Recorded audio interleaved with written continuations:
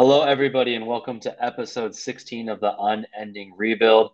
Appreciate everyone checking in and listening. Super excited to go through today's episode. We got a bit of a new one today, a bit of a different format. We're going to have our quick news and notes as always, but like I said, it is going to be quick because we are having our rebuilding episode. Yes, this is the episode for the rebuilders out there, for everyone curious about the strategy of rebuilding, players you should target while you're rebuilding. We're going to have all of that today and go through some different scenarios with you. Uh, Thanks everybody for listening in. And as always, we got Josh and Jared with me. Guys, say what's up. Yo, what up, guys? Yeah, like Kai said, this is the episode for the rebuilders, and I am rebuilding in most of the dynasty leagues I'm in right now. So I've been doing it for you guys so that I can give you the best possible perspective. Um, Obviously, kidding, my team suck, but we're rebuilding, trying to build a dynasty for some future value. So let's get into some strategy. What's up, guys? It's Jared. Thanks for joining. As Josh said, a lot of us are in some rebuilds in the dynasty. I myself rebuilding quite a few. Sometimes it just happens that way. Not every team can be the Patriots year in and year out. Sometimes you're the Lions, and then you got to put together that great offense. So that's what we're trying to help everybody do, and what hopefully we can do to our own team. So let's get into it. All right. So with that, we're going to do about a half hour of some news and notes first before we get into our rebuilding segment. Just covering all the stuff that happened this past week. I mean, so many injuries, uh, changing the dynasty landscape. So we're going to get into that. I think the first one we're going to talk about is that terrible Javonte Williams injury. Not only did he tear his ACL, he also got, I think it was his LCL and then some other ligament in his knee too. A very similar injury to J.K. Dobbins' last year. So really just a terrible injury. It'll probably take a bit more than a year to recover from. So I'll open it up to the floor with that. I'm a sad Javonte Williams owner in Dynasty, and it's tough, because the whole time you're like, you want the guy to play more, you want him to play more, and then this horrible injury just happens. So what do y'all think? Yeah, it sucks for Javante. He's playing so well as he always does, and then in the first half of this game, before he went down, he had 23 of 25 possible snaps. So he was really getting on the field a lot, which was great to see for him. Melvin fumbled for the fourth straight game, and so it's just sad to see. I personally, I like Kai said, the injury is very similar to J.K. Dobbins, and we saw him get injured in early preseason, like OTAs, and it took him till about week 4 to come back, or week 3, I guess, was his first week, and then week 4, he played well. But if we're on the same timeline for Javante, we could be talking about week 8, 9 next year. That's not good for his future value, especially next year.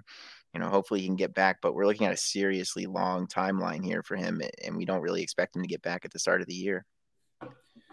Yeah, I am very sad about Javonte Williams. He was my bold take for our 2023 RB rankings. I had him listed at RB1. So obviously that is not going to happen. And really sad to see him once he finally does seem to kind of take on that RB1 role in that Denver offense. He goes down for the entire year. Kind of some encouraging things, though. He is an extremely explosive player. We've seen what he can do when he is healthy. He's extremely difficult to bring down. He gets a lot of targets, and he's very efficient as well. So it's encouraging that he's still only 22. He'll be 23 next year, and he's definitely a good buy low candidate just because I guarantee you the Javante owner is very, very upset, just like Correct. it is right here. I Yeah. do have Javante in one of my leagues as well, so I'm pretty upset. But because I'm already rebuilding, it doesn't really make sense for me to sell him. But Kai's on the other hand, Kai's is in a situation to Yeah. compete for the championship. Kai's, I'd like to understand where your head's at on Javante Williams. I'm in a tough position here because I do have faith in the player to rebound from this. Will he be the same? Maybe not. Probably not the same exact version. Could he still be effective? Certainly. I think over the next couple of weeks, I'm going to evaluate where I am. I'm going to be watching J.K. Dobbins really closely and see how he looks relative to pre-injury as he gets more and more back into game shape. He looked good this past weekend. But, I think right now, I think he's just going to be sitting on my IR spot. I don't really see a huge need for me to move him right now just because I know the offer is going to be so low. And I know that redemption arc is going to be coming around next off season. There's going to be all the hype of him doing like speed ladder drills and all of that, and the value is going to go up. So it's just tough. It's tough, when all this you had like a top 5 dynasty running back, and then now he's maybe 20 to 25, something like that. It's tough, but it'll be tough to move on from now. Yeah, I know that. Like, I agree. Like, as an owner, I only have him in redraft, but in Dynasty, you almost have to take a second to evaluate your team, maybe a week or two and see where you stand. Try to plug in an extra running back, but you don't want to sell a guy like that who is still so young, right off the injury. This is, going to be his lowest value point. And so to sell him now, you're not going to get even what you might get in the offseason probably. But that said, if you can get an offer close to his value for, a guy who starts, it might be something that you want to do if you're a competing team. But, it's definitely a tough situation, and I would recommend evaluating your team, especially if you're already competing. Or if you think you can compete still without him, he's not necessarily a guy you want to trade. And especially in many dynasty leagues, you may even be able to get Mike Boone. I know a lot of people are expecting Melvin to carry the load. The coaches have said that he probably is. But Mike Boone is playing about 20% of the snaps prior to the Javonte injury anyways. They did sign Latavius Murray. But I personally believe Mike Boone will take about 40% of the snaps from Gordon. They've consistently used a committee backfield with Gordon and Javonte, even though Javonte showed that he was very good. And I think they liked Mike Boone already. So I think that he's a guy that you may be able to still get cheaply or even off your waivers in Dynasty who could be a play. And there are other targets that you don't have to sell Javonte immediately. Yeah, I think I might be a Latavius Murray guy over Mike Boone. I don't know, maybe it's just zigging while there's zag, but I don't know. Mike Boone seems like an okay runner, but just those 2 drops he had over the weekend were just so bad. And I feel like where the Broncos are right now is that they're very frustrated with Melvin's fumbling. They're frustrated with Javonte's injury. And I just don't have faith in Mike Boone, the player, that right now I'm kind of in the Latavius corner of like they brought in a guy with his profile to be just a steady player. Like nothing great, just steady and won't turn the ball over, but will catch the ball when needed. That's kind of the profile that I think I'm looking at. And another thing too is that he chose to go to the Broncos over the Saints. Like they must have sold him something, some like consistent version of playing time. Latavius? No, that's not true. No, they signed him off the practice squad, yeah, so he didn't have a choice. They poached him off the practice squad. Yeah, you can do that. Yeah, I saw some tweet about this. Well, there's like the mechanics of the way that practice squads work. If you want to sign anyone off anyone else's practice squad, you can. Yeah, you can only protect about 3 players each week from your practice squad, and I highly doubt they would protect Latavius, so I don't think that they had to do anything to give him up. Yeah, they poached him. No, the Saints offered Latavius Murray a spot in the 53-man roster yesterday, but he chose to accept Denver's offer. Okay, if they offered him a spot on the roster, then that's interesting. But also, I mean, he barely plays. He did play, like they put him on the roster this week, and then they reverted him back to the practice squad. If they really wanted him, they shouldn't have reverted him back to the practice squad. But hold on, I would like to add one thing about the Mike Boone, Latavius Murray, Melvin Gordon situation. I still do think that this is Melvin's backfield. I was watching, Melvin appeared on a podcast after the game. And he was kind of highlighting, he was talking through his play where he fumbled. He was saying like, he's not able to get any like consistent workload. I guess, no, this was after last week's game. I think he fumbled in that game as well. He was saying like, he's not able to get like any consistent work where like he's on the field one series, the next series, Javonte's on the field. And the next series, he's on the field. And the next series, Javonte's on the field. So they're like going back and forth in the series. And he says like it doesn't give him like any confidence. And I assume Javonte felt the same way, where you're not really given a chance to kind of build on what you did in the previous series. And he said like he was just in a bad headspace, and he was like, yeah, like he was afraid that he was going to fumble on like one of the series because he didn't want to like not get that next series. And he did fumble. He kind of like, I guess, talked himself into it, and he fumbled the ball. So I think that like once he does have kind of that job security where Javonte's gone, unfortunately, I think this is Melvin's backfield. He'll probably see like 60% of the work. And he'll end up as a fantasy RB2 like he does every single season. We didn't want it to end this way, but here we are. Javonte's out, and it's Melvin's backfield. So, well, there you go. We're all three of us are split. Some good advice from all three of us that all contradicts each other. So good work, guys. It gives people to think. Yep. You listeners can make your own decision. Yep. Yeah. Whoever you own, you'll be like, that's my guy. That's the best part about our podcast. We create a choose your own adventure. We'll never be wrong. One of us has got to be right. Exactly. All right. Up next, there's a quick note on the whole Tua concussion. That was terrible to watch. Just so hard to watch.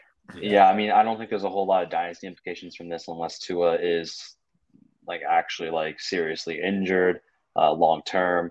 I mean, I think Teddy will be fine for the receivers. I think most of their production's after the catch. We don't. I'm not too concerned. We just don't really know the long term effects. So as for now, we just think it and hope that it's a couple week thing. No real dynasty implications, and hope that Teddy is serviceable enough to hit those guys in stride and let them use their speed. How about a quick Skylar Thompson stash shout out? I thought about it. Yo, the craziest thing though was that the Dolphins activated Skylar Thompson for the first time before the game because they knew Tua was fucked up, and they knew there was a chance Skylar's better. Skylar's better. I don't think so. That's honestly just like so messed up by the Dolphins organization. It was so bad. I don't know why Amazon kept showing the highlights of that injury too. It was so bad. Yeah. I definitely think Skylar. I definitely think he was worth a deep roster stash. I mean, you never know what happens with Teddy, and he did look good in the preseason. So I don't know. Him and Ezra Kama making that connection. It was fire. That was so good. All right, to another injury, we got Cordero Patterson put on the IR.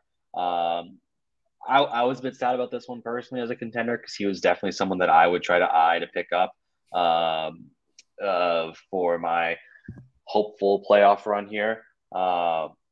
Putting on the IR, the knee injury right away, not a whole lot of information about it. And now with Damian Williams coming back shortly, Algier will get a chance. Even Tyler Huntley, I guess, will get a chance.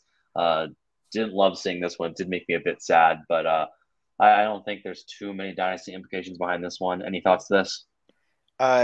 Personally, I think there could be some serious dynasty implications so far.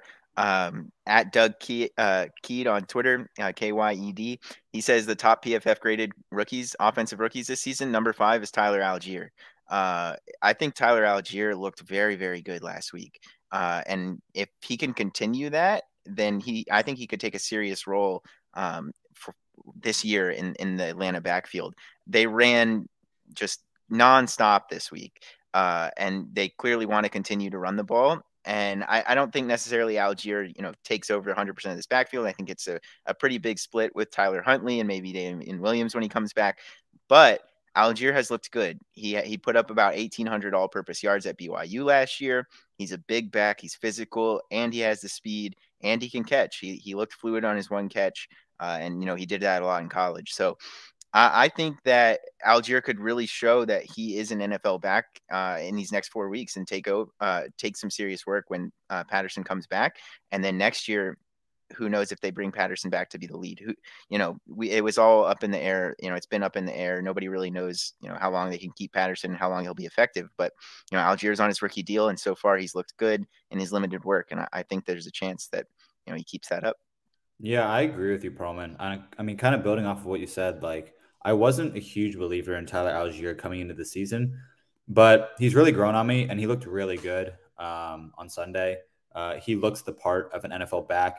He's really big, like 230, 235. He's a big guy, and he looks explosive as well. So I'm very encouraged by everything that I saw. Probably the most encouraging part is surprisingly, the Falcons are the number one team in the NFL in run blocking grade. So Y'all are turning me on here to Algier. I they might have to consider it. I've been an dude, Algier guy. He's big, he's fast, he's yeah, strong, It's I yeah, he remember cool. has a watching him at bulky BYU and wrestling. thought he was nice, and then the 6th round capital scared me away. But maybe I'll come crawling back. Yeah, I mean, like he kind of just fell through the cracks, I think. Because I was definitely off of him because of that 6th round draft capital as well. But the Falcons lead the league in terms of yards before first contact for any running back. Nice. The three Falcons running backs are the three leaders in yards before contact Wow. for rushing. So that tells you something about this Yeah, offensive line. definitely like a big opportunity then for him to show out these 4 weeks, and yeah, good for him. That's good for the Falcons line. Moving on from our Atlanta Falcons discussion, we got some talk from the very busy Jet Steelers game. First, we got that boy Kenny in the game. Finally, It's Mitch about Trubisky time. is out of there. I loved how he threw 3 picks that none of which were really his fault. And those are his Uh, only three incompletions. yeah, ball didn't hit the floor. But Yep. yeah, he looks solid. I mean, George Pickens is eating too. I mean, you can't be much worse than how Mitch was playing. And yeah, good for Kenny Pick. He's got a brutal schedule coming up though, so poor guy. But yeah, I mean, if you're a Pickett Yeah, owner, you got to be excited. we highlighted that schedule, and they do have a brutal schedule coming up. We were like, when is he gonna, they can put him in second half of the Give him Jets. the I guess that Lions. works. Yeah. Let him get the Jets for a little bit. But I highlighted last week that Trubisky is really holding those receivers back. He Yep. the all the main options in Pittsburgh were really underperforming this year in terms of what they should do with their respective targets. And so to see Kenny out there stand strong in the pocket in a few plays, take some hits and throw some good balls, those are all good things to see out of the rookie. You only threw it 13 times there in the second half. So not the volume you want necessarily, but if it can be more accurate and catchable balls, then those guys can be very good and very effective after the catch. So I'm really excited to see Kenny in there, but I think we'll definitely have to temper expectations with the with the upcoming schedule.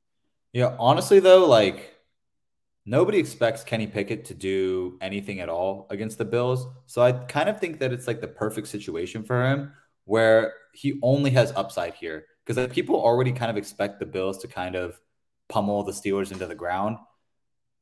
The only like outcome that can really happen from like a positive perspective is like Kenny Pickett comes out and he balls. And the second that he does that, his value goes through the roof. And I'm really encouraged by everything that I saw from Kenny Pickett. He stood in the pocket, wasn't afraid of the hits, while Trubisky just kind of dances around and runs around the pocket, not really seeing any of the open guys. What's his name? Matt Canada, the offensive coordinator for the Steelers. Like he's able to scheme the guys open. The guys are constantly open, and Kenny Pickett was able to find them. He was 10 for 13 with 3 interceptions. All three of the picks, in my opinion, shouldn't have been interceptions. Fryermuth dropped the pass, Claypool dropped the pass, and then the last one was a Hail Mary. So a lot of encouraging stuff from Kenny Pickett. Yeah, I mean, I think if he plays poorly, which is the expectation, it doesn't matter, and you shouldn't take anything bad from there. But yeah, if he plays great, then sky's the limit. I don't see that happening, but definitely don't take anything if he plays it poorly. And more temper expectations for the wide receivers over the next couple of weeks. I think, Yeah, that's fair. because of the teams they play. But hey, garbage time can be a beautiful thing for fantasy. Yeah, and he targeted George Pickens the most out of any of the receivers. So you love to see that. Yeah, and so Pickens coming on, and Fryermuth is still a stud. He still got a ton of targets, even with Yeah. Pickett there, so that's good. Um, but if you guys are done with that, I would definitely want to get on the other side of the ball. Yeah, For let's do it. sure. Yeah, because Zach Wilson finally made his first start this year.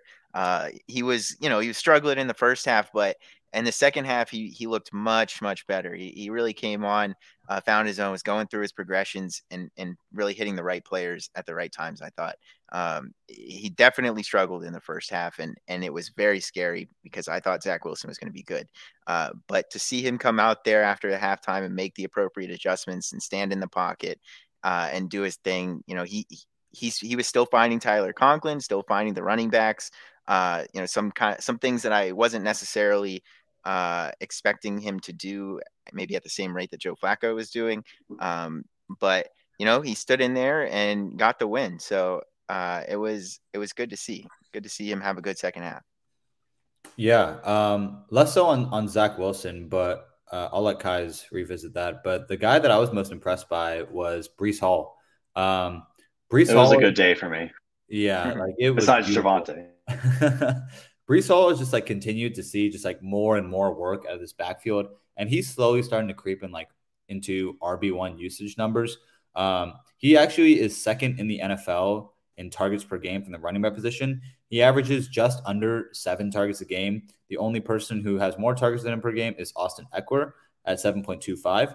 So Breece Hall is slowly creeping into that sort of RB1 realm. And he's also top 20 in the NFL in terms of efficiency, in terms of fantasy points per opportunity. So really encouraged by Breece Hall. I think he's going to be a stud for many years to come. Yeah. I mean, I agree on both those points. Zach Wilson in the second half was balling those last 2 drives, getting them the win. He was really good, and I'm actually surprised that the Breece workload's increasing this much. I mean, he's shown he's really good, but all the time we see these coaches being like, no, he's not going to rush him in. We're going to play the Michael Carters of the world more. Blah blah blah. But man, did he look good, and just the fantasy value that this Jets team has right now is just remarkable. Yeah, good for them. Salah's different. Yeah, Salah finally got himself a good coach.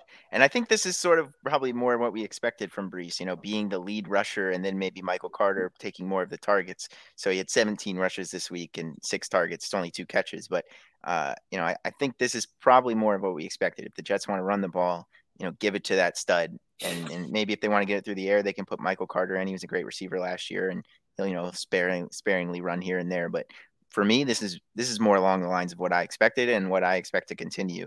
And he was the number 1 pick for a reason. He's just going to keep getting better. Yeah, I completely agree, and I'm super excited to see him going forward. And a little bit of an upset watch this week with the Dolphins. 2 or less Dolphins going up against the fiery Jets. What do y'all think? Hey, I could see it. I still think the Dolphins win. That Dolphins defense is pretty freaking good. Jets cover, hopefully. What's the line right now? I don't know. It's probably close. I don't even know where the game is. But I'm assuming the Dolphins are favored. Let me check it real quick. It's Dolphins -3.5. It's in New York. Yeah, you had it pulled up right there. Hey, in New York. Hey, there's a chance. There's a chance. Let's go Jets. And there's a chance for them to cover. I don't think there's a chance for them to win. I think Teddy still loses a victory. All right, we'll see. All right, last thing we're going to talk about are the Seattle Seahawks. Offensive powerhouse, just like we all predicted.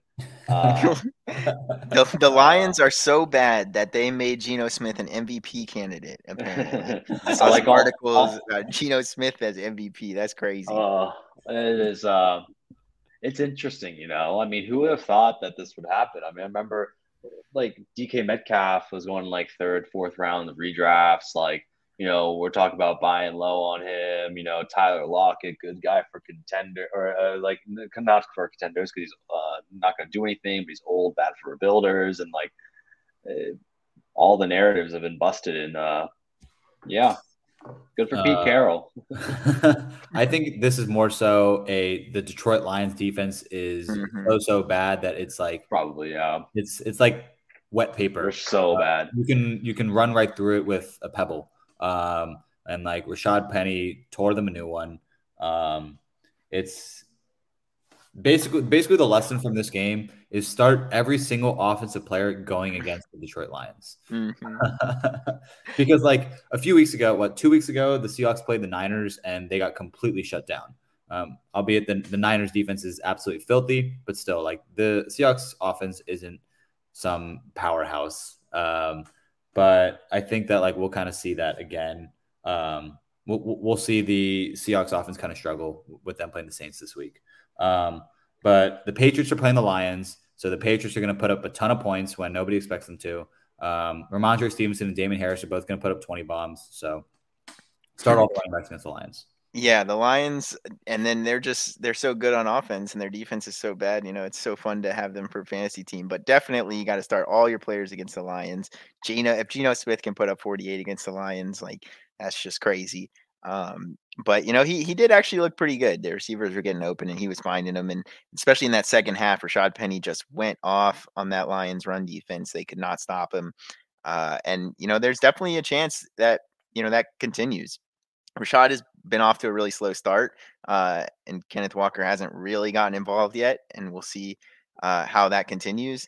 But Rashad is a big play running back, and I think he is definitely a target for a contender. Maybe not, trying to go get him this week, coming off a huge game, but when he plays the Saints this week with a better run defense, that's something you might want to look into. He's got the Jets in week 17, the Chiefs in week 16, the 49ers in week 15, not exactly what you want to see.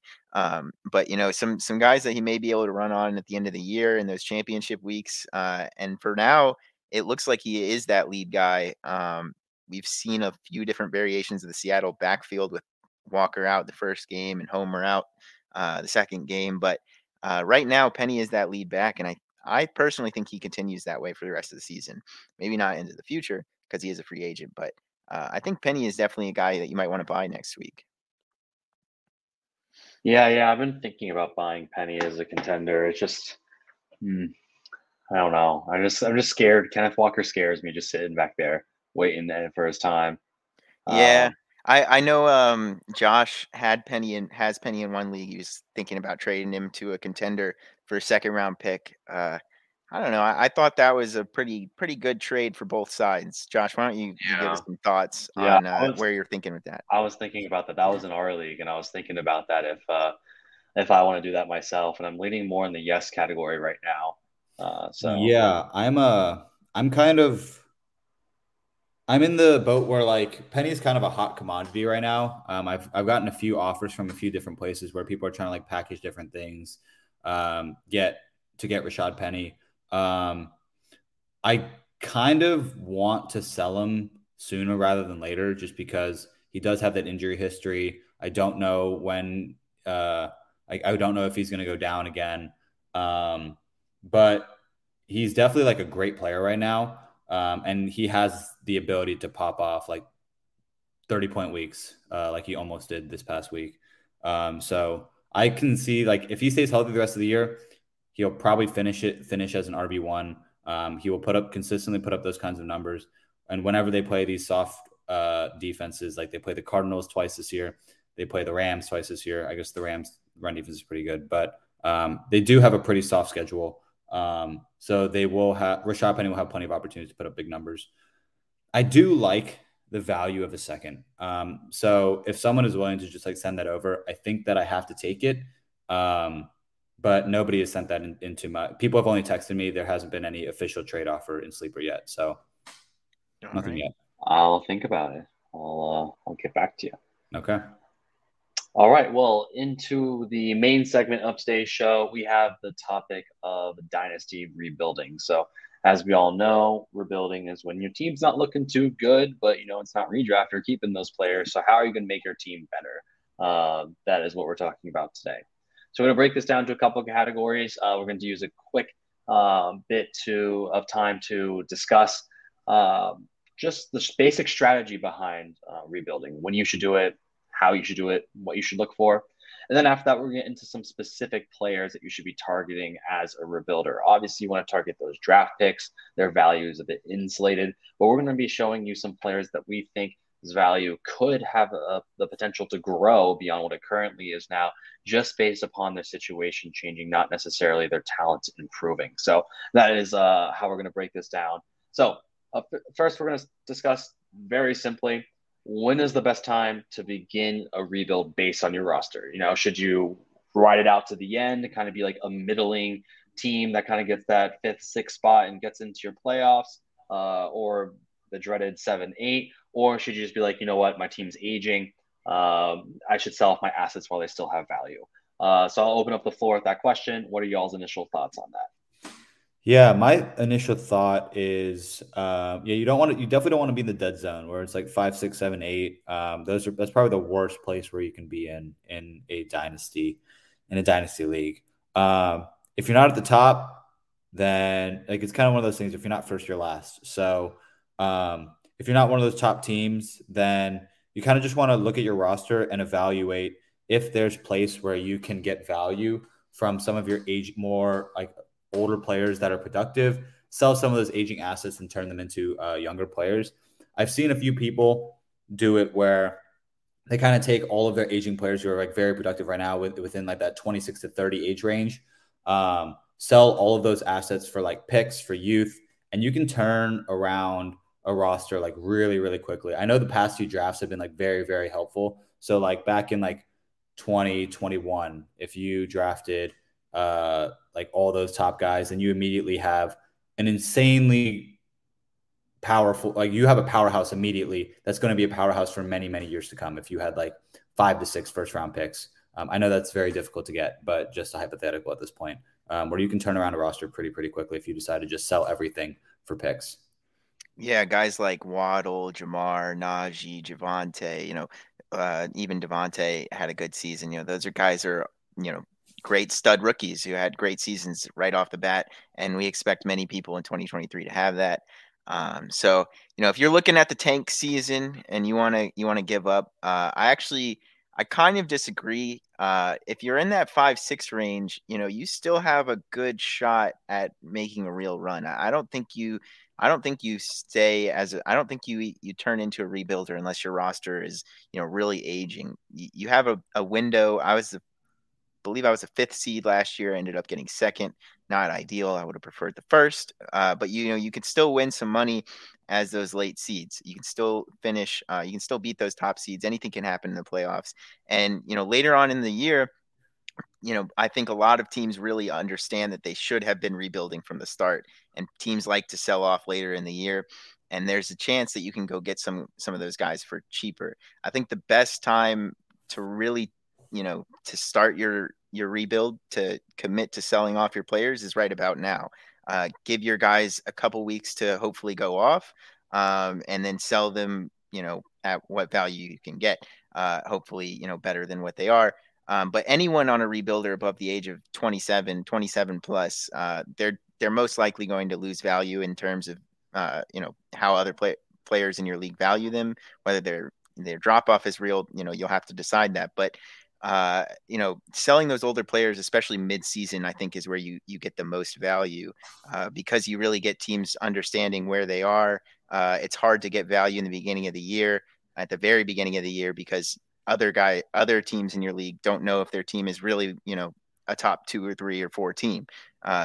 It's all up in the air until about week 5 or 6. So I think we're really getting into that time to start rebuilding right now. And it's really where it starts to pop off with some big trades. Yeah, I agree. You got to start early with that rebuilding. You really need to. And there's definitely a benefit when you're the only team that's like officially like on the rebuild cycle too, because then all the contenders know what you're doing and they're all coming to you, So you got a bit more of an open marketplace. Yeah. All right. So moving on into what types of players that you want to target in a rebuild. Obviously, younger players. You want to get young players before they pop off, really. I mean, there's a lot of rookies that we've seen recently that have, hit the ground running, but there's also a lot of rookies that don't do that. Amon-Ra St. Brown being a fantastic example of that last year, where if, you buy him in week 6, 7, 8, you're looking at a decent fantasy player. But post that, he was just racking up targets, 8 targets after 8 targets after 8 targets. And so those are the kind of guys that you want to target that maybe have a slow start, because I don't think you're getting Drake London cheap anywhere. So you want to target guys who have the slower start, the younger guys. But don't be afraid to go after a guy, say maybe like Jacoby Myers, who isn't exactly young. I believe he's 25 right now. But he's the one on his team, and he's sort of undervalued in a lot of people's mind, being, a PPR guy and not scoring a ton of touchdowns. Those are guys that are most likely going to be decently productive in the league for a couple years, and you can still probably get cheap, especially if they're a guy like Jacoby who's hurt right now, and his quarterback is injured. So don't be afraid to go after slightly older players as well. You never want to target a guy who's 30 as your rebuild, but not everybody has to be a rookie. Yeah, I think that kind of the perfect target, who I've actually been trying to get in every single league that I'm rebuilding in is Kyle Pitts. Kyle Pitts has started off the year at an extremely slow rate. He's been super, super disappointing from a fantasy perspective, especially in the redraft space where people spent a third round pick on Kyle Pitts, and he's been an absolute dud so far. Those are the types of players that you want to be going out and buying before they start to return to form, because their value is so depressed right now. Like Kyle Pitts right now, before the season, I don't remember that one trade that Perlman laid out when he said that Kyle Pitts was a sell, but Kyle Pitts should definitely not be on your sell list now, just because his value is probably at an all-time low. The man is still only 21 years old. He's coming off a couple rough weeks, but his value is probably at an all-time low right now. And I can only see his value increasing from here. And he's going to have much brighter days ahead. Perlman, what was that one trade that I agree, but I just wanted a victory lap real quick because damn, hey, if you traded Kyle Pitts back when I told you to, shit, you could have got Mandrews and something else probably but yeah, definitely not a sell now. I don't really remember what the trade was. I think it was probably, something looking at those other, older tight ends who have been very productive. But yeah, Pitts is a great target right now. Who knows how well he ends up doing, to finish the year, especially with how much they want to run the ball. Arthur Smith said we're gonna run the piss out of this ball, I believe, on the sideline today. Yeah, or last Sunday. So he may continue to not produce, and he in these next couple of weeks, he continued to be a trade target for rebuilders. We know he's a stud athletically. We know he can catch the ball fluidly, and if they end up passing the ball more next year, he's a great buy. I definitely agree. Yeah. One last point I'd like to add on Kyle Pitts. So through 21 career games, through 21 career games, Travis Kelce had 88 receptions for 1,155 yards and 7 touchdowns. Through 21 career games, DeAndre Hopkins had 76 receptions, 1,156 yards, and 5 touchdowns. Through 21 career games, Dez Bryant had 80 receptions, 1,146 yards, 12 touchdowns. Through 21 career games, Kyle Pitts has 78 receptions, 1,176 yards, and 1 touchdown. Kyle Pitts is still super young. He's 21 years old. He's going to continue to rise up. He's going to be fine. He's going to be fine. Yeah. Yeah, this is just a quarterback and coaching thing right now. Even if Desmond Ridder gets in there this season, that could even benefit him. Yeah. Let me reiterate one more time. Go buy Kyle Pitts. I'm trying everywhere to go buy this man. He was I would have bought him back then when Perlman said some wild trade where it was Mark Andrews and plus. I'll buy Kyle Pitts at that price, and I'll buy Kyle Pitts down here too. I'm trying Imagine Kyle Pitts on a good team. It'd be wild. Mm-hmm. There's plenty of time for this Atlanta team to get better. So beyond the big stars, like the names like Kyle Pitts, they're underperforming. We have the players that you should target now broken out into different categories. We have the upcoming free agent category. These are guys that are going to be going on new teams soon, potentially, as long as they don't re-sign. And could see their value go up. Think about like Allen Robinson in the offseason, Juju in the offseason. They haven't really panned out, but in the offseason, their value skyrocketed. Next category, players that are hurt, players that aren't playing right now. They are of no use to contenders. Contenders, there's no need for them, So go out and target them as well because their value will rebound over time. Then we also have just generally new situations, especially in players that are coming under new quarterback situations. Think about teams that are going to have top draft picks next year, like the Texans. Maybe someone like Brandon Cooks sees a value adjustment because of that. He's a better quarterback throwing him the ball. Or think about someone like like a Rashad White, who has an aging Leonard Fournette ahead of him right now, but he is aging. And Rashad White looked good in the previous game. So players like that. All right. So let's get into some of those typical types of players. So we got our upcoming free agents first. First thing we have on the list here, we have Mike Gesicki, Dolphins tight end, going to be a free agent. I think this would be a really good buy for a rebuilder because he's not doing a whole lot this year. He has shown talent in the past to be a capable fantasy tight end. He just can't block well, and Mike McDaniel doesn't tolerate that, so he hasn't been as effective this year. And you could see him moving on because of that. What do y'all think about Gesicki? I still don't love Gesicki. I guess if you can get him for like real cheap, like if the Gesicki owner's just trying to like ship him off for like a few pennies, I would do that. I wouldn't trade anything substantial for him.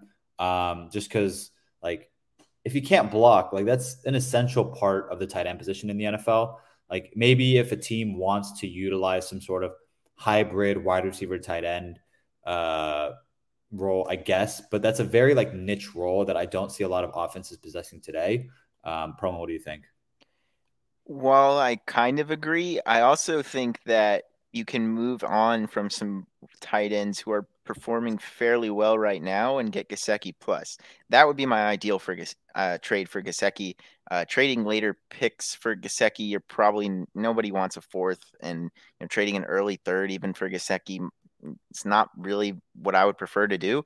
But if you could move somebody like Gerald Everett and get Gesicki plus, maybe Gesicki plus a third, or Gesicki plus another player, or even Hayden Hurst. I think you could get Gesicki in a third for Hayden Hurst. Guys who are older, not secure on their role next year, and who are putting up good points this year that a contender is going to want. There's not a ton of tight ends out there, as we know, and Gerald Everett is absolutely balling. And he's on a 1-year deal, I believe. So you just don't know what that future holds in LA. And I think you could get a pretty good return with Mike Gesicki, plus maybe even a second for Gerald Everett because of how well and how involved he is in that offense. Those are my preferred trades. Everett's on a 2-year, $12 million deal. 2-year deal. Okay. Personally, I wouldn't trade Everett for Gesicki plus a third. That's a little bit too low for me. Just because like Everett is balling on the Chargers, like you said, and he looks like a receiver out there, honestly. Like he's wearing the number 7. He looks good out there. Yeah, I like Everett this year. I've been trying to like sell it's him this like, year on a rebuilding team. I mean, I obviously prefer the Hurst trade, but what is Everett doing for you on a rebuilder? Is he going to be that good next year? Is Keenan taking some of the targets? Does Josh Palmer get better? I just don't know. But he does look good, but he is old. So for me, he's getting old. I think that but that's tight end position. Like you can be a little bit older and maintain value for a very long time. Because Gerald Everett, he's an athlete. Maybe he doesn't have the best lungs, like because we know that one play where he could have tried harder and he was just gassed. But he's a baller. He looks good out there. He does look good. I should have been expecting it. I mean, he's been good throughout his career. But those are my preferred trades. I wouldn't really want to trade any kind of pick for Gesicki. I prefer to try to move off a tight end that is performing well and gain a pick. Plus, yeah, I definitely agree with you. Like if you could do the Hurst trade, I think I agree as well. I would do that in a second. The Hurst trade for sure. Yeah, Everett, maybe even what about Higbee in a third? Higbee and a third for Gesicki? Or sorry, Gesicki in a third for Higbee. If I'm a contender, I do not want to. No, we're rebuilding. We're rebuilding. We're rebuilding. We're rebuilders here. You have Higbee in the podcast. Higbee for Gesicki in a third. Higbee's leading the league in targets from the tight end position. All right, which is a crazy stat. Yeah, no, and that continues next year. I mean, I doubt it.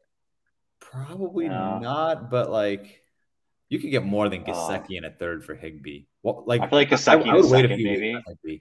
I just don't think people are giving up seconds for Higbee or Everett. If I were a contender and I were tight end needy, I would give up a second. I think maybe for Higbee. Yeah. I think I'll do it for Higbee. The all right. Well, maybe. Insane. Well, there you go, guys. We trade those guys for a second. Gesicki. If you can trade those guys for a second, you do that. Yeah, definitely agree with that. I still think I might take a high third, decent third, but who knows? All right, another player we got here as an upcoming free agent is one we've already mentioned today. We got Jacoby Myers, Patriots' #1 receiver. Still pretty young too, like we talked about. Has shown he can be the number one guy. Kind of surprisingly, not like a dazzling athlete by any means, but can produce. And would be a curious addition too, because if if he were to go to a team with a better passing offense and one that just passed the ball more, you really think that he could do better than his like what would you say like wide receiver 3-ish range that he's in now? What do y'all think about Jacoby? Yeah, Jacoby, I said he's 25, but he's actually almost 26. So maybe if you can wait till November 9th, make him be 26, you might be able to get a little bit, might have to pay a little bit less for him when you say, oh, look, he's 26, not 25. But I think, Jacoby has shown that he can get it done. As a undrafted free agent, he said, I want to go to the team that drafted the highest wide receiver. So he said, here's N'Keal Harry drafted in the first round. I'm going to go outperform him. And that's exactly what he did. Now, not to say N'Keal Harry's a stud, but, Jacoby has some fight in him. And I really like Jacoby. He's a PPR machine. Mac really likes him. And I think he's a great target because nobody's going to really want him with Brian Hoyer throwing him the ball unless Bailey Zappi can really go out and show that he's got some stuff. Maybe he does. But I think Jacoby is going to, he's not going to probably perform these next couple of weeks is my expectation when he comes back from injury. So I think he's a great target at almost 26 years old. And I think there's a good chance that New England resigns him or that, he goes in and he could be a sort of a Hunter Renfrow last season kind of second option where he's a fantastic underneath route runner. So that's kind of what I see from Jacoby. And that's why I'd love to target him. My dream is for him to go on the Chiefs. It wouldn't really make a whole lot of sense, but I feel like he would just find those nice little pockets of space, and Mahomes would just find him anywhere. Yeah, like if Jacoby could go to like the Chiefs, the Bills, and the Chargers, like that'd be sick. Like if he could play for each one of them every week, that'd be crazy. Yeah, that'd be wild. What happens if he goes to the Commanders? Hey, Curtis is balling. I'll just drop him. Look, every single one of these guys are going to talk about could easily go to the Commanders, and it would be sad. But that is the point of this. Yeah, that is the point of this. It's like, could they go to a situation where their touches improve? Yes. Could it get worse? Certainly. But it's kind of like the risk you're paying, and these guys aren't super expensive, so you can kind of afford to take that risk on. Yeah, these are cheaper guys that we think can continue to be at their value, if not better, on a new team. And obviously, just add him on to a trade. Yeah, like last year, I got Ronald Jones added onto a trade. Didn't work, but he went to the new team, and if I probably could have tried to trade him for a second in the offseason. But it didn't work out. As a rebuilder, what would you trade for Jacoby Myers? I think for Jacoby Myers is that you would trade like an older receiver and get back Jacoby Myers at a first, something like that. I think that would be the type of deal you'd be looking for. What older receiver is? Specifically hypothetical situation. What caliber? Now, maybe someone like a Cortland Sutton, maybe. Ooh, I mean, Cortland Sutton's probably. I mean, I guess you could maybe get the first additionally with him. I think that would be okay. But I mean, Cortland Sutton's pretty young. I prefer someone like D Hop, where maybe you can get a second in Jacoby. He's already 30. Yeah, I like that. Jacoby, you gain 4 years, you get the second. And I think, once D Hop comes back, personally, I think he's going to be the alpha in this offense. I think he's going to show it. I have D Hop in a league, and I'm not selling him until he comes back. And I have Jacoby. And hey, if that's what you want to offer, then I think I would probably take it. Personally, Kai's tried to offer me a second for D Hop straight up. I told him to fuck off. Then he offered me a first and a second for D Hop and James Conner, and I said, there we go. We're a little bit more on tune there. So I know Kai's looking at D Hop, and I know he's got Jacoby, so maybe we can work something out. But that's sort of where I would be at. A very good older receiver, and you can get a pick and Jacoby back. All right, now we got a whole category of player here. We got the handcuff running backs that are upcoming free agents. We got Alex Madison, we got Tony Pollard, Kareem Hunt, Jamal Williams as well. What do y'all see the value in these guys? Do you think that these are people that contenders are going to be trying to give away, especially if they don't have like the Dalvin Cook, the Ezekiel Elliott, those types? What do you think? Would you want to get these guys as a rebuilder? Because you can definitely see one of them falling into it, at least a role where they're in the conversation to become the starter. What do you all think about acquiring players like this? So when I'm when I'm a rebuilder, I'm trying to acquire value wherever I can. And with some of these guys, I see their value as lower now than it will be next year. So let's take Alexander Madison, for example. Alexander Madison's still only 24 years old. And I think that it's likely that he finds a starting role somewhere in the NFL next year. If I can trade some productive aging player for Madison Plus, then that's exactly the sort of deal which I'm looking to do. Um, so that's kind of how I think about these handcuff running backs. Jamal Williams less so because he's a little bit older. And I guess Tony Pollard, is Zeke on the last year of his contract? Is he gone next year? He's not. So then Tony Pollard might not even fit into this scenario either. Kareem Hunt is a free agent, but he is a little bit older. So I think the logic that I'm working with right now only works with Alexander Madison as a rebuilder. But that's kind of how I think about these handcuff running backs. Yeah, I agree with you too. Because even if, like, in the offseason they go to some team, there's definitely going to be that hype that, like, oh, he's finally getting his chance. Maybe he'll be able to start this year. And even if that increases the value alone, that chatter, that initial moment when they sign, his value is going to go up. So yeah, I agree with you completely. Jared, anything to add? Yeah. Well, first of all, I do think Daryl Henderson should be added to this category, Oh yeah, Yeah, whether he's sort of the yeah, starter or not. I don't think he's he should necessarily the be. target. So I mean, I agree. Madison is probably the best runner and has the most opportunity next year to change. These other guys already have roles where Madison is really the backup. He's one of the best backups in the league, but he doesn't get the playing time while Dalvin is out there. So Madison is a great target, but I wouldn't avoid Tony Pollard either. He is still young and he has value now, and he's going to continue to be the 1B or 1A to Zeke. Zeke is, he's definitely under contract next year. They have a big dead cap hit if Zeke stays. But the following year, the dead cap falls to 6 million rather than 12. So there is a chance they move on from him because his contract would still cost them 14 million if they keep him. Um, and I think that Tony plays a lot this year. He's going to be harder to get probably than Madison, than Henderson, than Hunt. But I would definitely target both of those guys, Madison and Pollard. Madison, he is a good runner and has a chance to be a lead next year.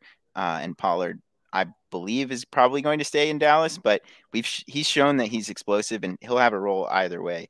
So those are my real two targets. I think Hunt and Penny are a bit scarier, and Daryl I wouldn't touch for the 10-foot pole. But yeah, that's how I feel. And actually Jamal Williams, we have seen Jamal Williams take about 50% of the work every single place he's been. With Aaron Jones showing every week that he was a stud, the Green Bay coaching staff still decided that Jamal Williams was worth it. Same thing with DeAndre Swift with the Lions. DeAndre Swift week after week shows that he's a stud, and Jamal Williams still gets these goal line carries. Jamal Williams has I think it was before this week, maybe it was included this week, but he had 8 goal line carries. He had 4 touchdowns. He converts touchdowns in the red zone area, he's a beast. inside the 5. So he gets touchdowns. He knows how to find that open space, and he's a guy. It might be a little bit difficult to get him right now because Swift is hurt. But once Swift comes back, he's a guy that I might try to target and hope that the owner sees the fall off. And once Swift comes back, and you might be able to get him cheap. I definitely wouldn't want to pay up for him, but I do think Jamal Williams could continue to have a role wherever he goes, because that's all we've seen is that even with very, very good running backs on his team, he continues to have his role there. And he's such a vocal leader in all of his locker rooms. He's very personable. We saw him on Hard Knocks leading that team in multiple huddles, and he leads the team, I believe, before each game in their huddle. And so he's almost a captain. Like he's going to have a role, I believe, on any team that he goes to, even if he leaves. So he's a guy that I'd want to wait until Swift comes back, but definitely a target that I would still take a look at. Yeah, I definitely agree. Like I'm a big fan of Jamal Williams. Always have been. I'm curious what you think because I don't necessarily agree that he's a target for a rebuilder. But for a contender, I would definitely agree with you. Just because like even when Definitely. even when DeAndre Swift was healthy, he's still seeing like 15 carries a game. Like Yeah. that's a pretty significant number. And he's actually the sixth most efficient running back in the league right now, in terms of fantasy points per opportunity. So we know Jamal Williams is just a beast. And this Lions team is just a fantasy gold mine. Yeah, their offensive line, especially their run blocking, is amazing. I think it might be hard as a rebuilder to target him. I mean, not as a rebuilder, as a contender, because like it's not like he did have a lot of touches when Swift is there, but his his actual fantasy production goes down when Swift is on the field. Swift is going to come back this year, and if you're already a contender, you probably have a good squad. Like who are you going to bench on your good squad for a guy like Jamal Williams while Swift is playing? Which is sort of why I would lean more Yeah. on the rebuilder side. But I think he could be a good target if you can get him cheap for any team. He's a good running back who is productive this year. Obviously, without Swift, he's incredible. But I think he continue that next year, and if you can get him cheap, he could be actually a target for anyone. I just think it would be hard as a contender with a good team to start him over too many people. Yeah, as a contender, I think it would be interesting though just to have him on your bench because Swift can be injured at any point, really. He's shown that throughout his career that he gets injured frequently. And I mean, Williams last game about like 24 points. That could be like a playoff winner for you if Swift gets hurt at the right time. But I do think that as a rebuilder, it would be interesting to throw in, especially because he doesn't cost a lot now. But let's say Swift gets hurt long term this season. Then as a rebuilder, you could also just completely flip him for like a first round pick. Like I think if Swift's hurt the rest of the year, you could sell Williams for a first round pick. Because he's going to put up like 20 points a game with some regularity. Um, so it could be interesting from that perspective too. I agree. Okay. That's fair. It's a little bit scary though, because you don't want to be holding the bag with Jamal Williams, and you don't want to be trade. What would you guys trade for Jamal Williams? Because he's 27 right now. What would you trade for him as a rebuilder? I think it's another guy that you kind of throw in on a trade. I don't know if you go out and specifically target Jamal Williams, but again, like you give maybe like a better running back and you get Jamal Williams and a pick back, some sort of combination like that, I think it similar would, to yeah, have to be Jacoby. another older guy as well. You don't want to give up anyone younger, even if they're not performing. And yeah, he's not a guy that you want to, necessarily give up picks for either. So it's probably going to be more of a player trade, giving up an older guy or maybe a receiver, and then getting Jamal plus. More of a guy that I would definitely try to target while I was giving away players rather than specifically targeting him. And maybe some picks. It's definitely hard to value him because he can go either way. So I wouldn't want to give up too much for him. It's definitely hard to value, but I definitely think he's a target because of what he's shown. All right, moving on to our next category. We got guys that are hurt. Whoa! We didn't even talk about Josh Jacobs and James Robinson. I mean, I think we need to talk about them. James Robinson is a restricted free agent, and we just don't know what's going to happen there. And Josh Jacobs, they didn't pick up his fifth-year option, although they're running him into the ground right now. Those are two guys that are playing very very well, and Josh Jacobs maybe now his value's gone up, but he was very cheap in the offseason. If you could get James Robinson for your rebuilding second, I would do that. If you could get Josh Jacobs for your rebuilding second, I would do that as well. I don't know if you can because their production. I don't know. What do you guys feel about these guys? I mean, they're absolutely targets in my mind. James Robinson especially because he's restricted, he could stay there, and they've shown him the lead back. They've given him the lead back. But what do you guys think about those two? I think it's just tough right now to get them as a rebuilder. If they're on a contending roster, I feel like it'd be tough to pry them off their hands the way they're producing now. Especially Jacobs. I mean, Jacobs is looking like a bell cow back now. It looks like Mike McDaniels has realized that Jacobs is that guy, at least for this year. Maybe in the offseason before he signs somewhere, it could be a good place to try to target him. And I feel similarly about James Robinson. I do think James Robinson is a bit overhyped right now. Maybe I'm wrong. Maybe I'm just doubting James Robinson one more time. But he still has ETN to share that backfield with. And if I feel like as a contender, I'm not sure if you're looking to move off James Robinson unless you're upgrading to someone much better and you're throwing in a pick too. But I don't think that's the type. I don't know if that type of trade would happen realistically. What about a guy, say, like Fournette or Dalvin? Would you trade those guys for James Robinson in a second? Hmm, that's a tough one. I mean, Robinson is still pretty young too. I mean, it's forgotten. Mm-hmm. I feel like he's been around forever. Um, that's a I think tough one. yes. That's a tough one. I think, yeah, If you're probably. rebuilding, yes, for sure. Yeah. Yeah, and I think those are, good trades. There are probably a lot of teams that may have those guys, um, that you can go out and get somebody like James Robinson plus an extra pick. You get a few years, you give up some prime production maybe this year, but those are some type of guys that I would probably certainly pivot off of.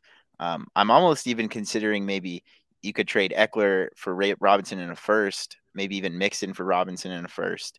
Those are guys that I'm thinking about right now as well. Yeah, I mean, I Yeah. completely agree. I like both of those sorts of trades. Both Eckler, Dalvin, and Lenny, they're all past the age apex. So, um, historically speaking, it's only downhill from here, from both a fantasy perspective or a dynasty value perspective and a fantasy production perspective.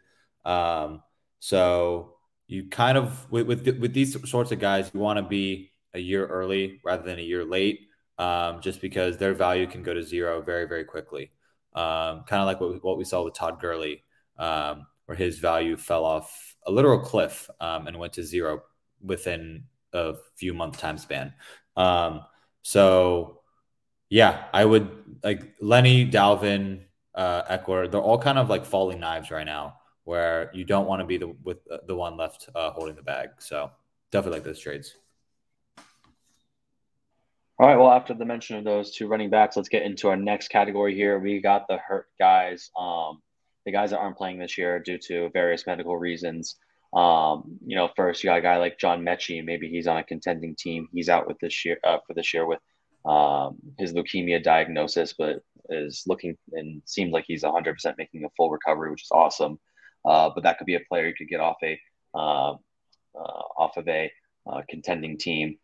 We talked about Javonte Williams. If Javonte Williams is on a contender and you're not looking to compete this year and maybe a good chunk of next year too, Javonte could be a guy for you to reach out to as well. So, what are your initial thoughts about these two guys, or really any of the players with injuries? We got Darius Toney here, Calvin Ridley who's suspended. What are you doing if you're a rebuilder? Are you going after any of these guys? I think if your window sits where you can compete next year, it makes sense to trade for Calvin Ridley, just because his value is low right now. He's probably sitting on a contender's roster. So you can try to trade someone who's producing now, for someone like Calvin Ridley. His value definitely is a little bit insulated just because he's young. He's only going to be 27 next year. And he's still going to be Calvin Ridley. He's still going to be a good player moving forward. Um, so I don't know exactly the right sort of deal that you can do to get that done, just because I don't know what his market is. But speaking of Javonte Williams, if you own him, like I think Kai's touched on this at the beginning of the episode, like don't panic. Kind of hold him until, like I said, the offseason comes around, unless someone's willing to just like pay the farm for him, just because you're gonna have to wait so long on Javonte Williams to get back to form. Maybe it's worth it. Um, but if you can go out and buy him, I think that you should do that. It's the same situation. It's kind of tough to say what his price is right now. I think maybe like a 23 first is where I'm at right now. Where are you guys at for buying Javonte Williams? I mean, you can't give up your rebuilding first. That's for sure. If you've already got in a first from You someone could for else, me. Give it to maybe. me. Yeah, but I'm not like, if my team is bad, I'm not giving up my first for Javante. I'd rather sell everybody and get Bijan. But let's say you have two firsts and your second one is a Middle of the top two road team in kind the of league. guy. Top two team in Yeah, the league. top 2 team in the league for sure. I'm giving that end As of the a first. Williams owner, I would not do that though. I think Yeah, you could just get more in the off season. Um, I and if you're think trying to trade for a contender, that's not going to get it done. If they had what Javante go there players do you think? contending, yeah, it's going to have to be a player probably. Do you think Um, like a Joe Mixon for Javante Williams is within the realm of like reasonability? It's so hard to value Javante right now because it's weird because his value's tanking, but also at the same time, everyone recognizes that the value is only going to go up too. So I feel like if you're on a rebuild or like, and you can afford that tank in value for now, and with the guaranteed going up later, I mean, it's a weird area. That's tough. Yeah, Joe Mixon's still pretty young. He's 25, right? I believe Yeah. Mixon is I 26. I Mixon thought is he was like 26. 26? I thought Joe Mixon Yeah, was like 27, 28 up he's until like yesterday. 26. Yeah. He's July 26. birthday. Okay. He just turned 26. In the middle of summer. Okay. I Okay. have my own concerns about Joe Mixon right now, though. His efficiency has been bad. I mean, I know he gets all the touches, but his Their efficiency. line also just sucks. I Yeah, would. it's not I Joe mean, Mixon's fault. I think it's a fine trade for both squads if that's what you want to do. I think Mixon would be a fine trade for both teams. If you want to rebuild, get him off your squad, get him to a contender. He should be very good this year. He had 17 points last week. He finally got it in the end zone. I expect he'll continue to score more than he has. And yeah, he's getting all those touches. Who knows Gets how so how many. that continues, and if he can keep that up, he's getting so many. Running backs don't always hold up with that kind of workload. And Mixon has been hurt actually quite a few times in the past. Not recently, but in his first couple years in the league, he was a very injury prone running back, very scary for fantasy. So you never know with an increased workload what happens. Personally, I think I would do that. Guys, as a Javante owner, would you take Joe Mixon since you're in the contending space? Yeah, that's what I'm thinking about now. Because I know the Mixon owner in our league is probably looking to sell because he's a rebuilder too. Yeah, he's a rebuild. Um, It's on you, right? It's on you, yeah. yeah. I feel like I would just kind of have to take that. It feels gross. It's just so sad because like 3 days ago Mixon's this would have pretty been Yeah. good though, and ridiculous. he's No, he's yeah. he's only going to see positive regression. I think Yeah. it's not I the think I'd have to nicest thing to take do, it. but I don't know if the Mixon owner would take it though. I I think feel like Ani would take it. I yeah. also agree. But I think it would be pretty close. I I think think it's it's a a good gross trade for trade. both sides. It's a little Yeah, bit scary for both Because then he sides. has Javante and JT. Like that's pretty nasty for that'd future be hmm years. crazy. That'd be crazy. Yeah. But Yeah, you also, like we said, he could not be back until maybe 8 or 9. So a week 8 or 9 next year. So it's a risk for both sides. Yeah, And definitely. he would then have to commit to trying to compete or tanking next year, trying to compete without him for the first half of the year. So I don't know. I did want to go back to Calvin Ridley because Calvin Ridley's going to be yeah. 28 It's an next year. interesting one. It was 28 Um, next year. I thought he was going to be yeah, 27. he's almost 28 in He's December. so deceptively Um, old. Mm. yeah, he is pretty old for his draft class. But I do still like Ridley as a buy candidate for rebuilder, just because he's so good. And he's obviously not playing at all this year. So there are definitely a few teams that probably were trying to compete with Ridley last year, and hopefully, if you're a rebuilder, they still are this year with Ridley. He's not a guy I'd want to give a first for, but you're probably going to have to get pretty close to that value. Um, an early second might get it done, but you're looking at rebuilding teams, so you'd probably have to give a player, someone who's producing now. I don't really, I can't think of the proper value right now. Maybe if you guys shoot out a name, but Calvin Ridley's definitely a trade for target for me.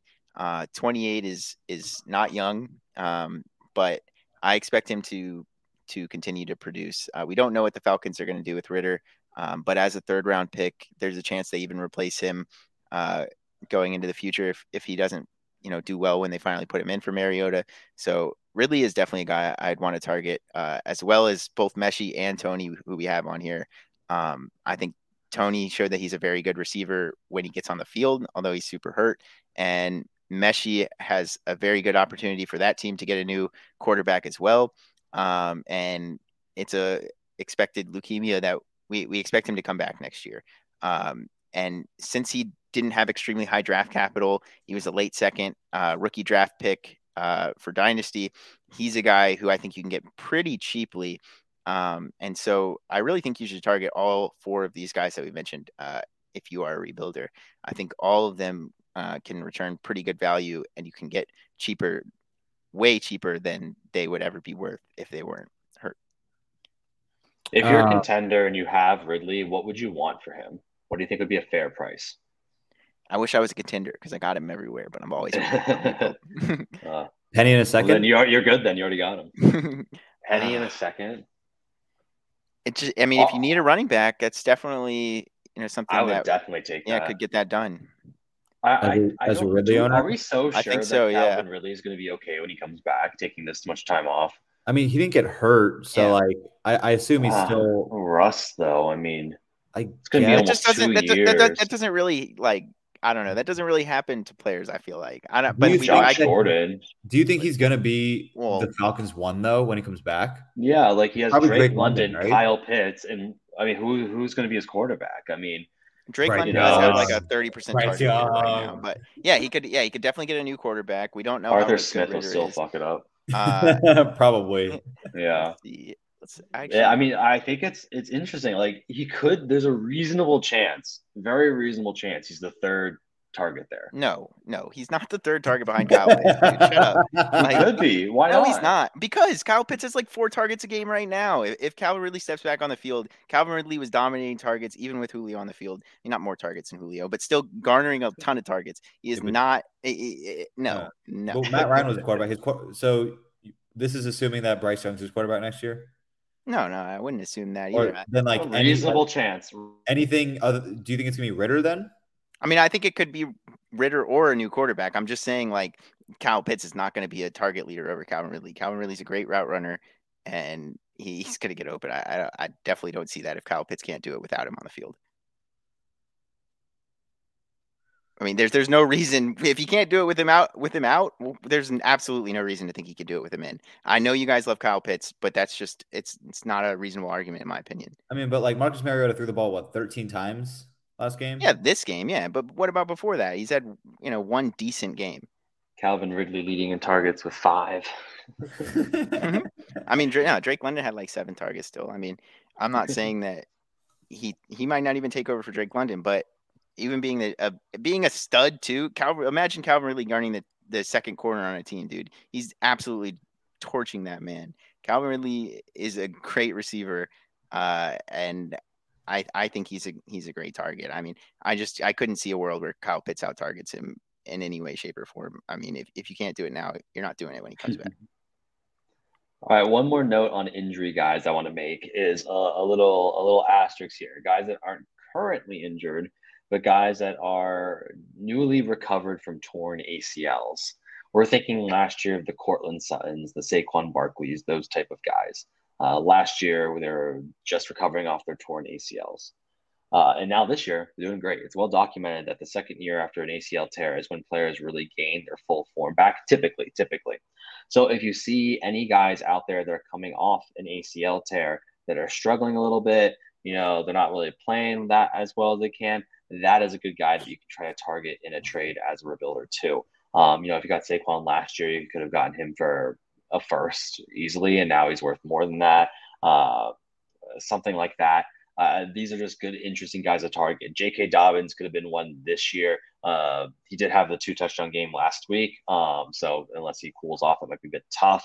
Someone like a Gus Edwards, maybe, once he starts to come back, someone like that could be someone you can interestingly just throw on at the end of a trade, or even like a bigger name like a Chris Godwin, if he kind of is in and out with these little lingering injuries throughout the year. That could be someone too that you could really target in a trade. So that's just a little point of interest that we wanted to throw out there. Do y'all have anything to add about that?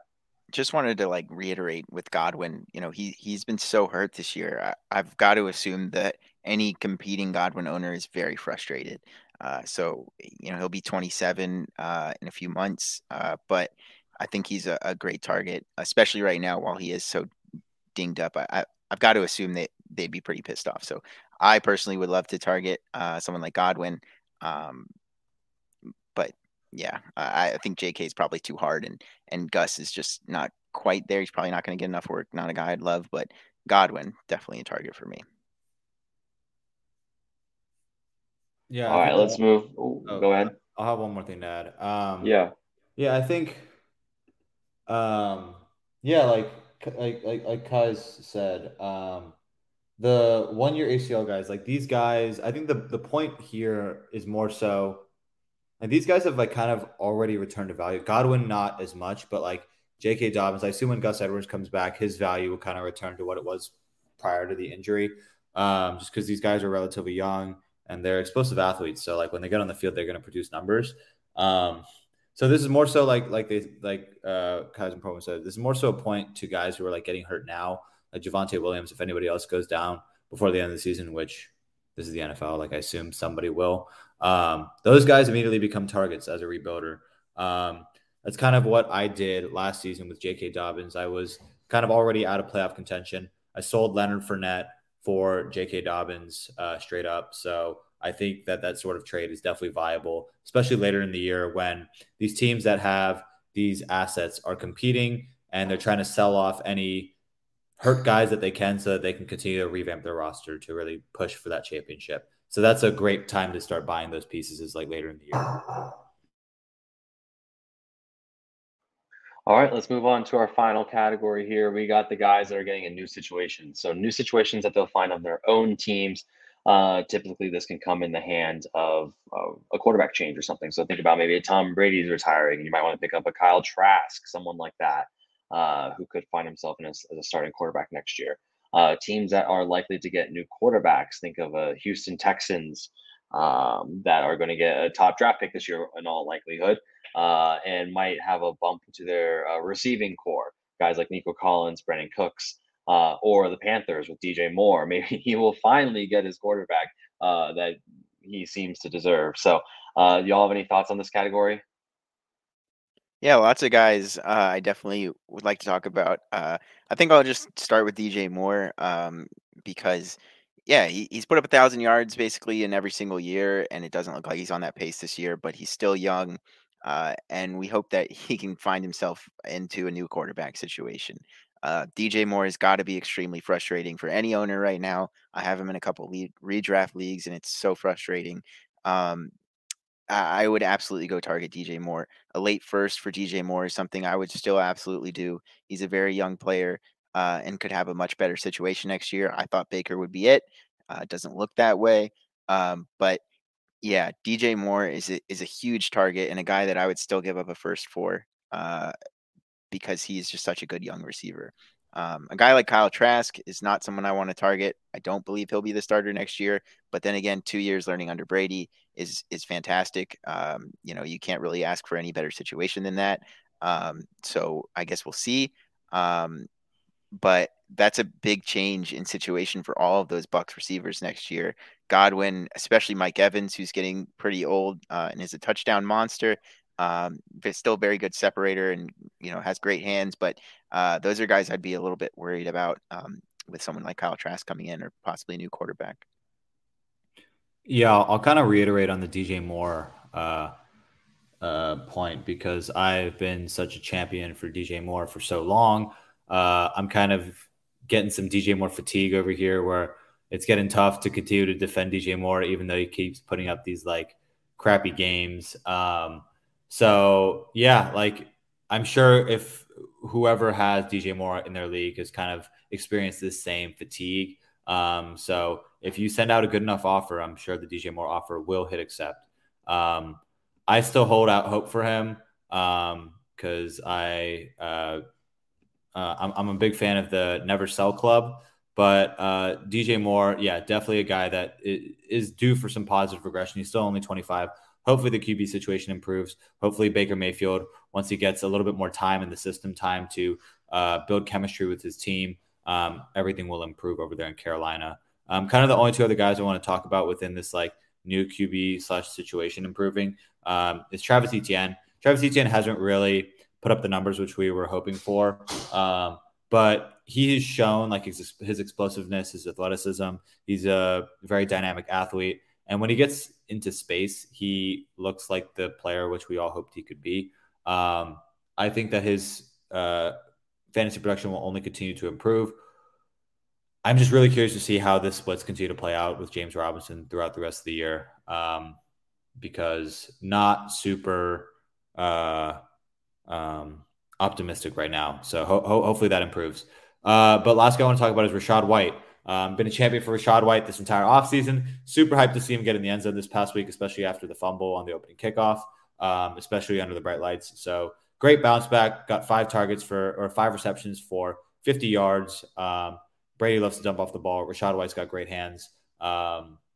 This is kind of a theme that this skill that he portrayed in college. So great to see that he's carried that over into the NFL. And he looks fluid. He looks like an explosive athlete. So I think that his situation will only continue to improve. I completely agree. I have no idea what's going to happen with that team. Yeah, I completely agree. I think Rachaad White is someone you definitely try to get if you're rebuilding. Just echoing everything Josh said. I mean, he's flashing the talent. He flashed it in college.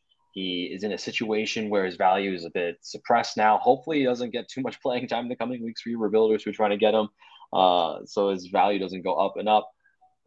But for me, I wanted to mention something real quick about Rachaad. So I saw this tweet from Fantasy Labs about Leonard Fournette's opportunities in the first 4 weeks. And so Leonard Fournette in week 1, he had 23 opportunities and they won. Week 2, 28 opportunities, they won. Week 3, 18 opportunities, they lost. Week 4, 10 opportunities, they lost. So when Tampa Bay is a favorite or when they're winning, it seems like he gets more opportunities. And when they're losing, they put Rachaad in for more of that receiving role. I think Tampa Bay next week, they host Atlanta. So my guess is they're probably going to dominate. They have been sort of lacking so far, but Atlanta has a sort of weaker defense. They run the ball well, but I think Tampa Bay is going to probably handle them pretty well, and that means, in my opinion, from what I see, Fournette might get a lot of work, and so I think Rachaad would be a perfect target after this week. If he doesn't get a lot of work, and Fournette has a good game, people may be off of him, and he's a profile that we all like, a player we all like, and could continue to increase his role in the future. But this week obviously is a bit scary after his increased role. I think he'd be a little bit more costly, but if you can wait just 1 week and then really try to target him after this Atlanta game, I think he's a great buy. All right, well, that seems to wrap up everything that we have for y'all today. Yeah. I lied. I made Kai's lie. I made Kai's lie to you. I want to talk about the Lions real quick, because the Lions, although they're a great, fantastic fantasy team, and Jared Goff is playing out of his mind, the Lions do have a potential out this year. Next year, his cap hit would be $30 million, but it's only a $10 million dead cap hit. If they cut him, they could always restructure. But that's a huge cap hit of $30 million this year, where if you cut him, you get 10. I don't expect them. I know, some of us expect them to win a lot of games. Some of us don't. I don't expect them to have a great team. I think they could easily move on from Jared Goff, even if he continues to play this well. They could get a decent draft pick and continue and move on from him this year because of his high salary cap in the upcoming years. He's got $30 million cap in both the next 2 years. So getting a $10 million dead cap hit this year would save them $60 million in the next 2 against the cap. And so if you can bring in a rookie quarterback and then use that money to bolster their horrible defense, I think that might be a smart decision on their part. And so just wanted to mention that and say I'm not really targeting any of the Lions players right now because of that potential change and the fact that a rookie quarterback might not be as productive for fantasy as Jared Goff is right now, even with all the weapons. Yeah, I just think Goff's been so good, though. I mean, it's I feel bad for them, the offense, because the defense has just been so terrible. But that offensive line's amazing. I think I touched upon this on the last episode, that if a rookie quarterback does end up making their way as a starter on the Lions, they are walking into the most perfect situation you could ask for. And I think Goff finds his way on another team too. I mean, he's definitely proven that he could be a starting quarterback. I mean, obviously he's given a great situation, but even this last week without Swift, without Amon-Ra, without Chark, he still found a way to get it done and made all of his weapons be productive. So, yeah, it could be an interesting situation there. I'm just so excited to see JMO in this offense. I JMO, cannot wait. Oh it's my gonna be God. so fun. I've been waiting all off season. Like Yeah. I have Oh, if these you're a good best rebuilder, ball get teams, JMO. Yeah, there's but your JMO. ACL target. Yeah. I don't even Yeah. have my number one best ball player yet to even touch step foot on the field. So I cannot wait for Jameson Yeah. Williams to step on the field. I cannot wait. Oh my God. Josh is going to try very hard to get Jameson Williams off of my I've tried roster, off my so contending hard. roster. It's not happening. It's not happening. Please. If Josh Reynolds can put up like 7 catches for 80 yards and a touchdown, Josh Reynolds a dog. let's wait and see what JMO can do. Yep. Hey, it's a good offense. Don't get me wrong, and he is playing well, but it's those pieces, in my opinion. He didn't really, he didn't put up the fantasy production or the numbers in LA. He didn't look as good in LA. Dude, But Jared this Goff? offensive line, yeah, Jared Goff was the QB5 in 2017. he's like the QB3 right now. Anyway, He can do it. He can do it. he can do it. But I don't know. I mean, they're not winning games, and the rest of the offense is so good. Like, it's making him look really good, in my opinion. I don't know if he's that long. I personally, I don't think he's. They're not winning games because of the defense. Yeah, the defense sucks. Bad. Yeah, but the offense is good because of the weapons in the line, and it's not good because of Goff. Like, I don't think that. I think any average quarterback could be putting up these points with this system and the weapons. He's an average quarterback in the NFL. That's says something. I don't really think he's average either. That was a bad statement. You're crazy. We need a I'm a whole hater. episode. I'm a We need hater. a whole episode. I'm a Goff hater. Jared Goff. I'm a Goff hater.